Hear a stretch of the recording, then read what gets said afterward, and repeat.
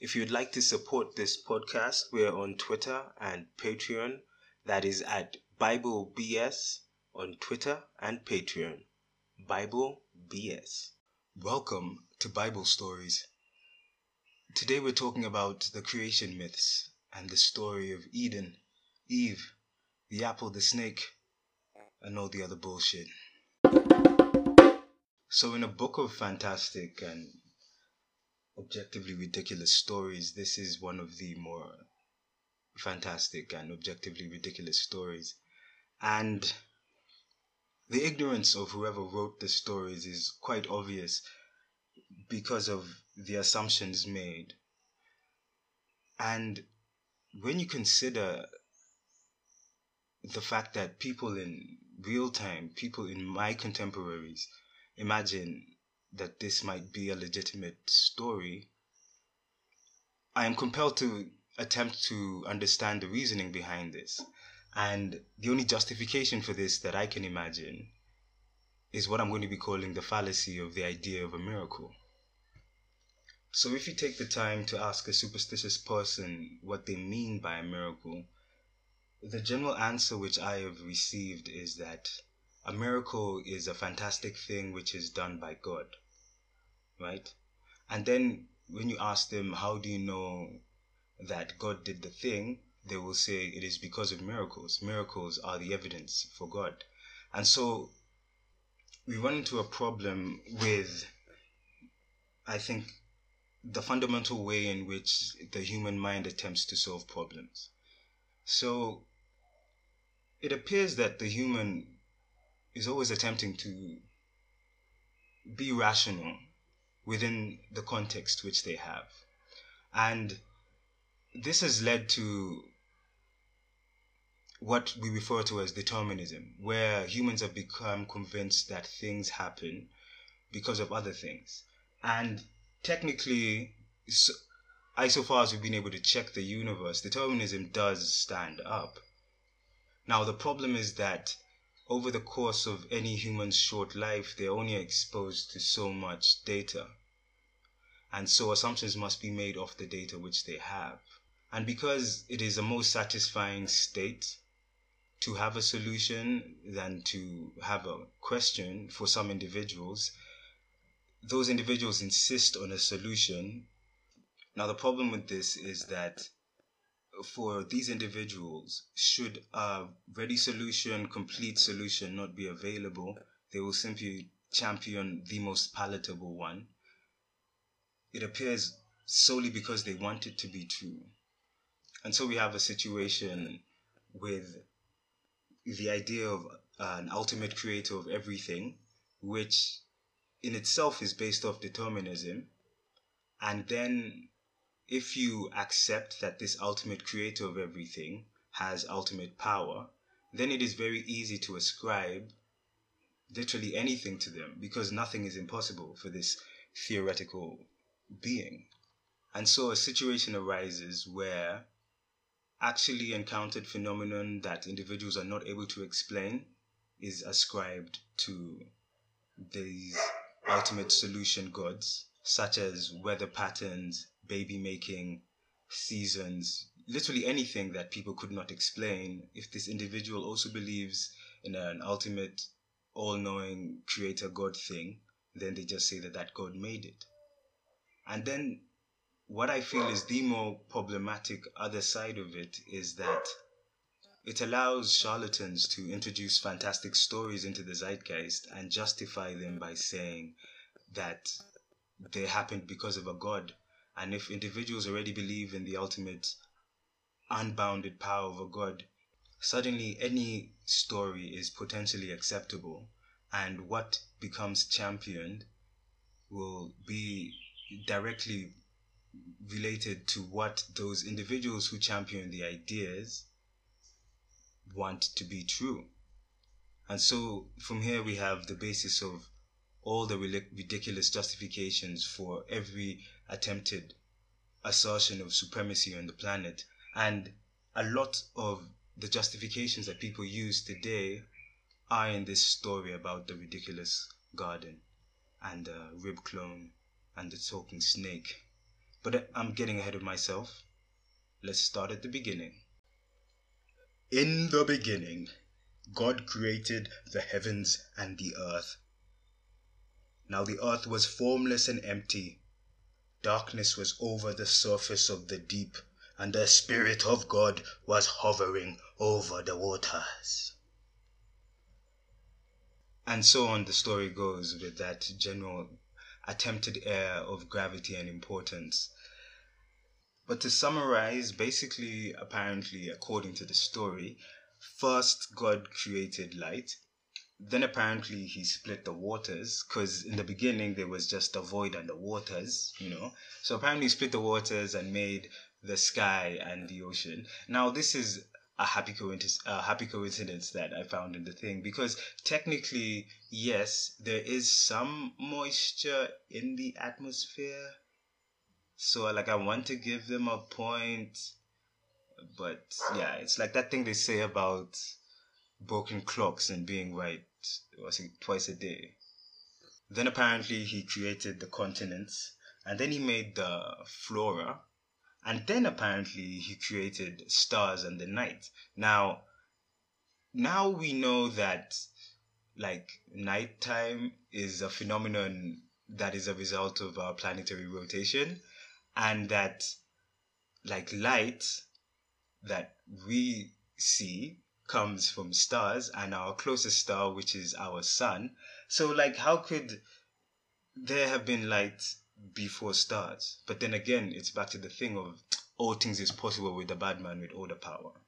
Anyway, yeah, so he makes stars in the night, and then finally on the sixth day of his working, because as I mentioned earlier, there's a thing with the number 7 in this book. A lot of cultures develop weird superstitions around numbers. Uh, Most individuals, if you ask them, will say they have favorite colors and numbers. So, yeah, it's a human thing having a favorite number. Anyway, so the favorite number is 7. So the last day of work was the sixth day. And apparently on the sixth day, that was when he made the fauna and mankind. And the book takes steps to talk about how special men are. Apparently, and I quote, "And so God created man in his own image, in the image of God." A bit redundant, but I guess you're trying to like insist on your badness. On with the quote. "He created him, male and female. He created him." Now, at least in my version of the Bible, when they first mention the creation of humans, and I quote, "He created them, male and female, he created them."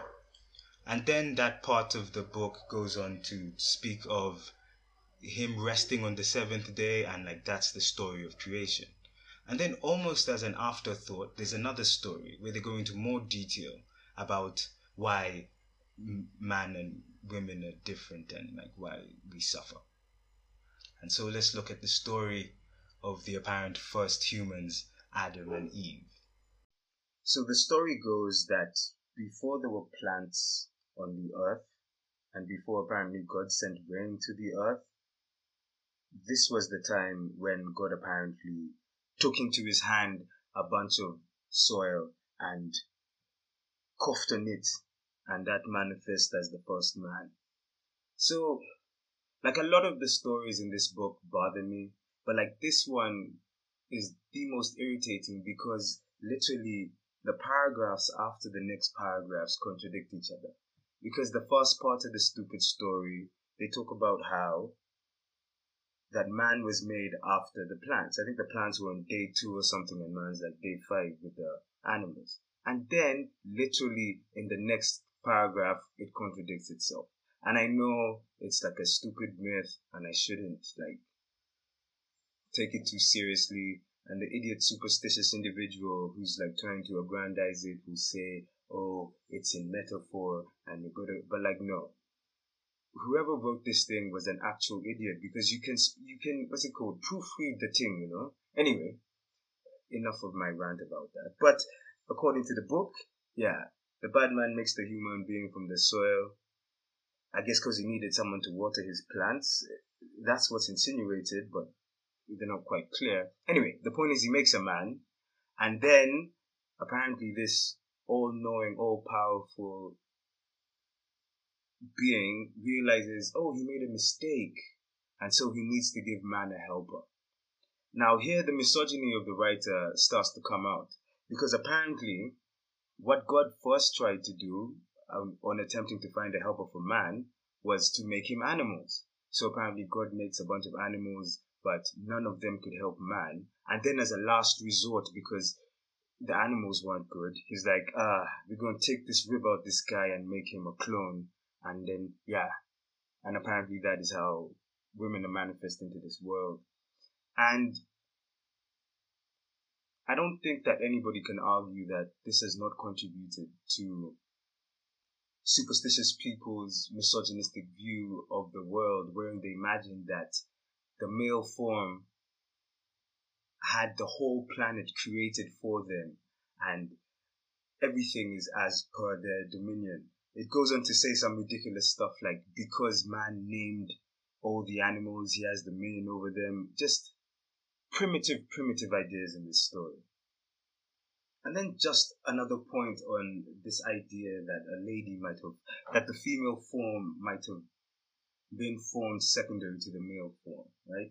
So men have nipples. That's all I have to say about that. Men have nipples. Now, nipples are a vestigial organ.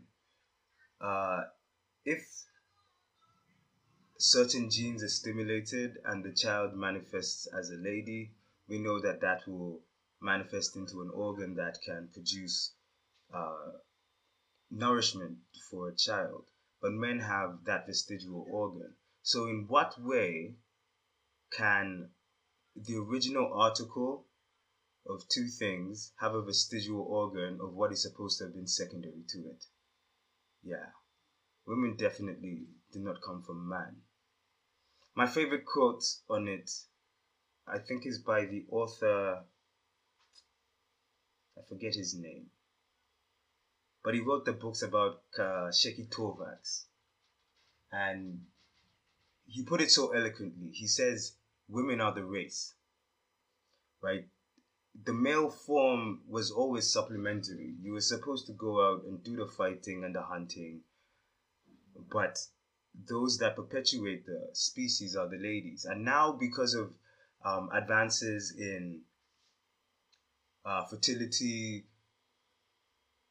should I say science, and CRISPR, very soon we'll be at a point when the male input in making a child would be not absolutely necessary. In that right now you can clone a human, just not legally, where you'll take the nucleus of the cell of the individual you're trying to clone and then you'll use that to create an embryo with the lady. And you can grow that child. We've done it with sheep and other animals. And they have done it with human embryos. They just didn't like let them grow to maturity. They just wanted to see that it worked and they actually started cell division. So right now the technology exists. And as soon as all the ridiculous hang-ups about the purity of man are gone, and when the technology is refined to a point that we can guarantee desirable traits and disease resistance and increased intelligence and whatever might be possible from the genetic modification, it will now become, if not only fashionable, but maybe even more moral for an individual to craft for themselves the best baby which they can.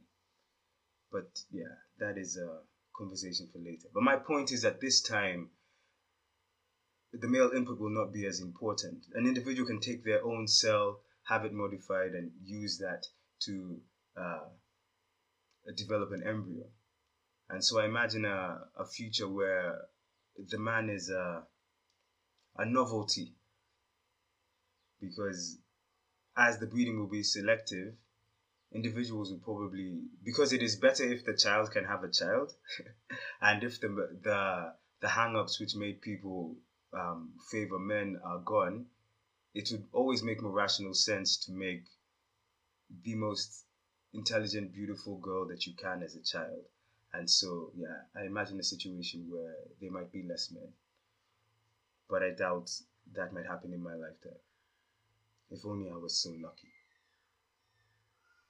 Or maybe it will even be in that romanticized state that people have been recently calling for, where we transcend the notion of gender and the child will just be called a human child and they will have absolute capacity because we would have found a form that works best and all children will be born that way and we just call them humans. Anyway, but I digress. The point is that at this point in the story, the all powerful, all knowing super being has created man, and then the story attempts to explain how you can be in a world which is created by an all powerful, all knowing, benevolent being, wherein there is always suffering. And again, because of determinism, the thing to do is to seek out the cause of the suffering. And so a scapegoat is found. But before we get into the story, I think it's important that we first go over two central themes which are the linchpins of how the story attempts to justify itself. And those are the notions of shame and the notion of sin. And so, first, the story attempts to establish that apparently, in the original form, mankind was what they imagined to be a state of innocence. And how they describe this state of innocence is by saying that when mankind was naked, they felt no shame. Now, when I think about that reaction that I assign to the word shame, and when I think about what would be the reason for this thing, it comes back to what I feel is the reason for most reactions, in that the machine is trying to self preserve. And so, situations which are not going to be in your long term benefit, it tries to leave a warning about it so that you do not indulge in that behavior or activity because it will undermine your ability to self preserve. And in that way, if it's used well, shame is then supposed to allow you to not repeat social faux pas or bad behavior that you had maybe had not considered prior. But now, because you have the shameful memory of engaging in that bad behavior, or it may not necessarily be bad, but it might not be beneficial. But the thing with the story, because it is trying to establish the notion of ultimate good versus ultimate bad, because in this way, um, the cult can be the path to this ultimate goodness by claiming association with the creator, who is the source of all goodness, and claiming to be uh, the bastion fighting for your souls against the inverse of this, which this particular cult describes as what they call sinful actions. And this story is supposed to explain how come humans engage in sin. Now, sin is the novel and illogical idea that creatures who are made by an all knowing, all powerful, benevolent God who, according to the story, or is it just the quotes of his cult leaders, knows you from the tips of your hair to the soles of your feet. That is to say, he knows all your decisions. They say he knows how everything about you. He knows how you'll die. So, if he knows exactly what you are going to do, then everything you do is part of his plan. And they argue this. They say that everything you do is part of his plan. But then you would ask, then how can sin be a thing? Because it's supposed to be part of his plan. And so, what this story does to deal with that is also introduce this novel idea of free will, where apparently, yes, he knows everything you're going to do, but you choose. But if you think about that for more than half a second, what you're talking about is just the illusion of freedom. And from what we can determine from the universe, because of determinism, it does seem that even without a magical God, because stuff happens, there is no such thing as free will. Because I am having this conversation because of everything that happened to me prior to this moment. I was always going to say these words. I claim the words as mine own because we need to do that to organize stuff, but it's happening spontaneously. I'm just bearing witness to myself do things. But by assigning the notion of free will to individuals, this helps to aggrandize the notion of man as special amongst the universe and further justify the existence of the cult as being the source of this special uniqueness that people hold so dear. Because by insinuating that men have control over their destiny, the reality of their inevitable death, which frightens most children, they find it to be much more easy to handle. Anyway, back to the source material. So the story goes that the garden was this great paradise and it had all the possible fruits, and God said that man could eat from all of the fruits other than the special fruit in the center of the garden, which apparently was the fruit of knowledge, because apparently God wanted to maintain mankind's innocence, or if you consider that he knows everything, maybe it was just part of the game, whatever. But the point is, there was a special fruit that apparently bestowed upon mankind higher intelligence functions. And so God lied to him and said that if he ate the fruit, he would die. So apparently, yeah, Adam was a good little slave thing and he never ate the fruit until that unfortunate day when God had wanted to make him a helper and made for him Eve.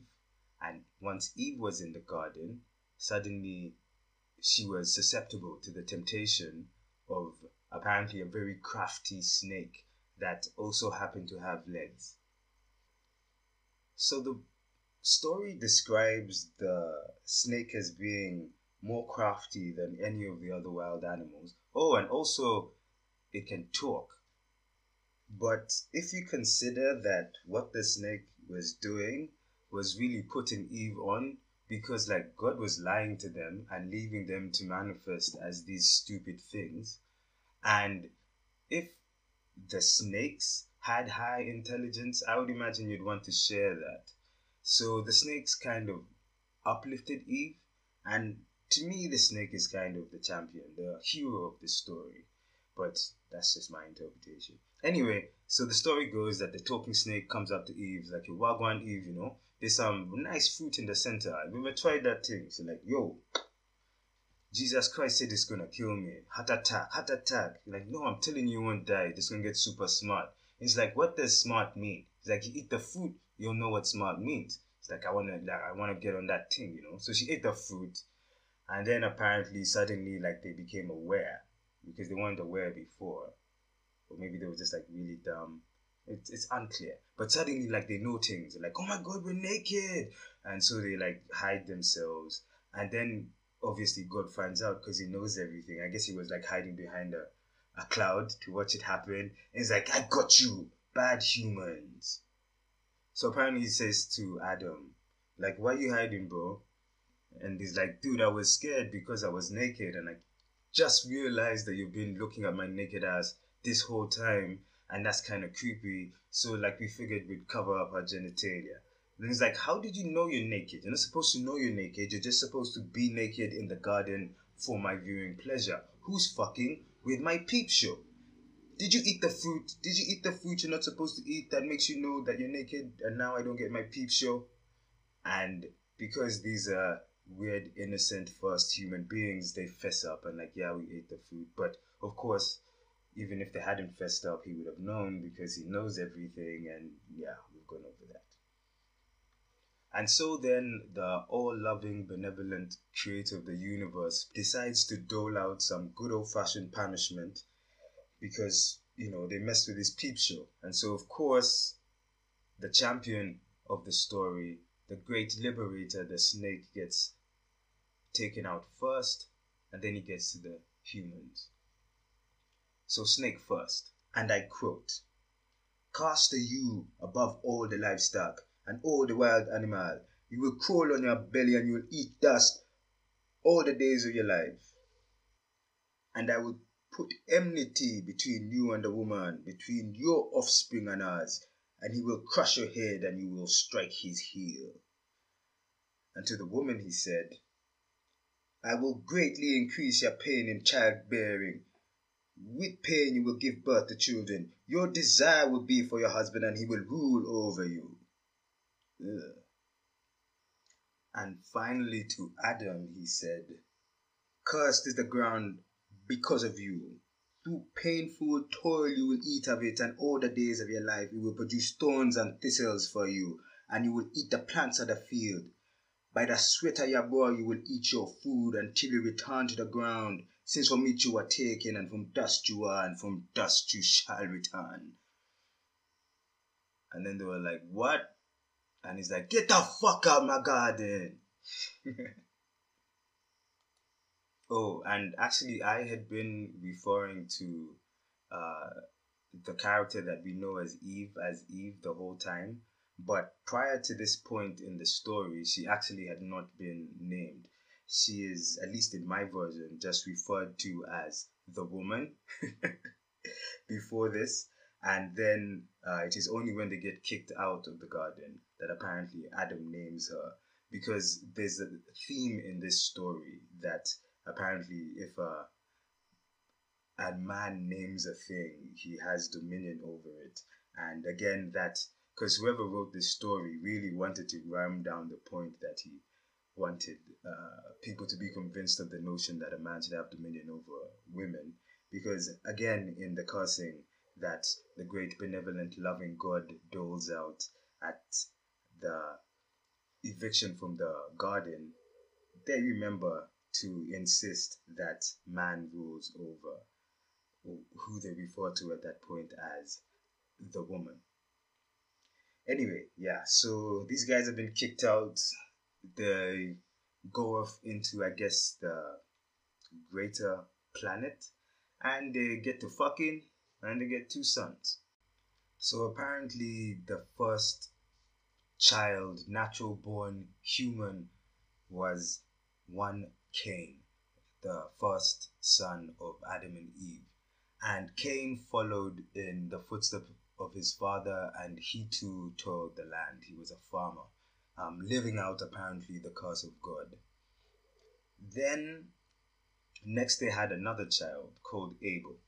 And by this time, I guess the human family had started to smarten up and they realized that they could like domesticate animals. They went through great scientific advances within the space of just two children having taken on agriculture and domesticating animals. It was amazing. Like this was the most intelligent family ever. Anyway, so Abel becomes a sheep herder. And I guess since these were the first people to get the idea that maybe they could bribe God to not be so much of an asshole, because within living memory they had been in a really nice place. And so they took to offering up a sacrifice. Or maybe God insisted that he wanted sacrifice because, he's just that kind of guy. And the point is they were sacrificing shit to the guy. And of course they brought what they had. And because Cain was but a farmer, and apparently they had not had that little class where you should share with your brother,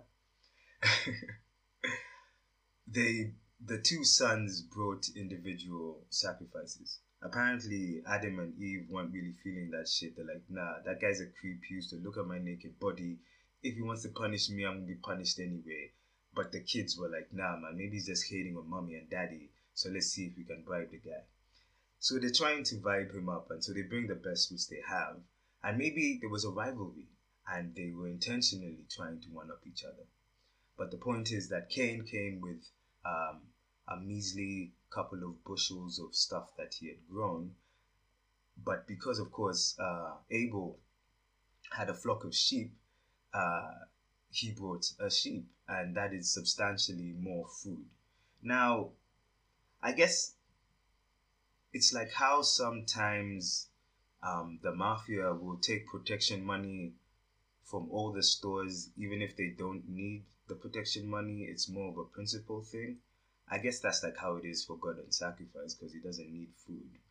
But in the same way that the racketeer will be angry if you're short, God was not happy that Cain's bounty was not as bountiful as Abel's.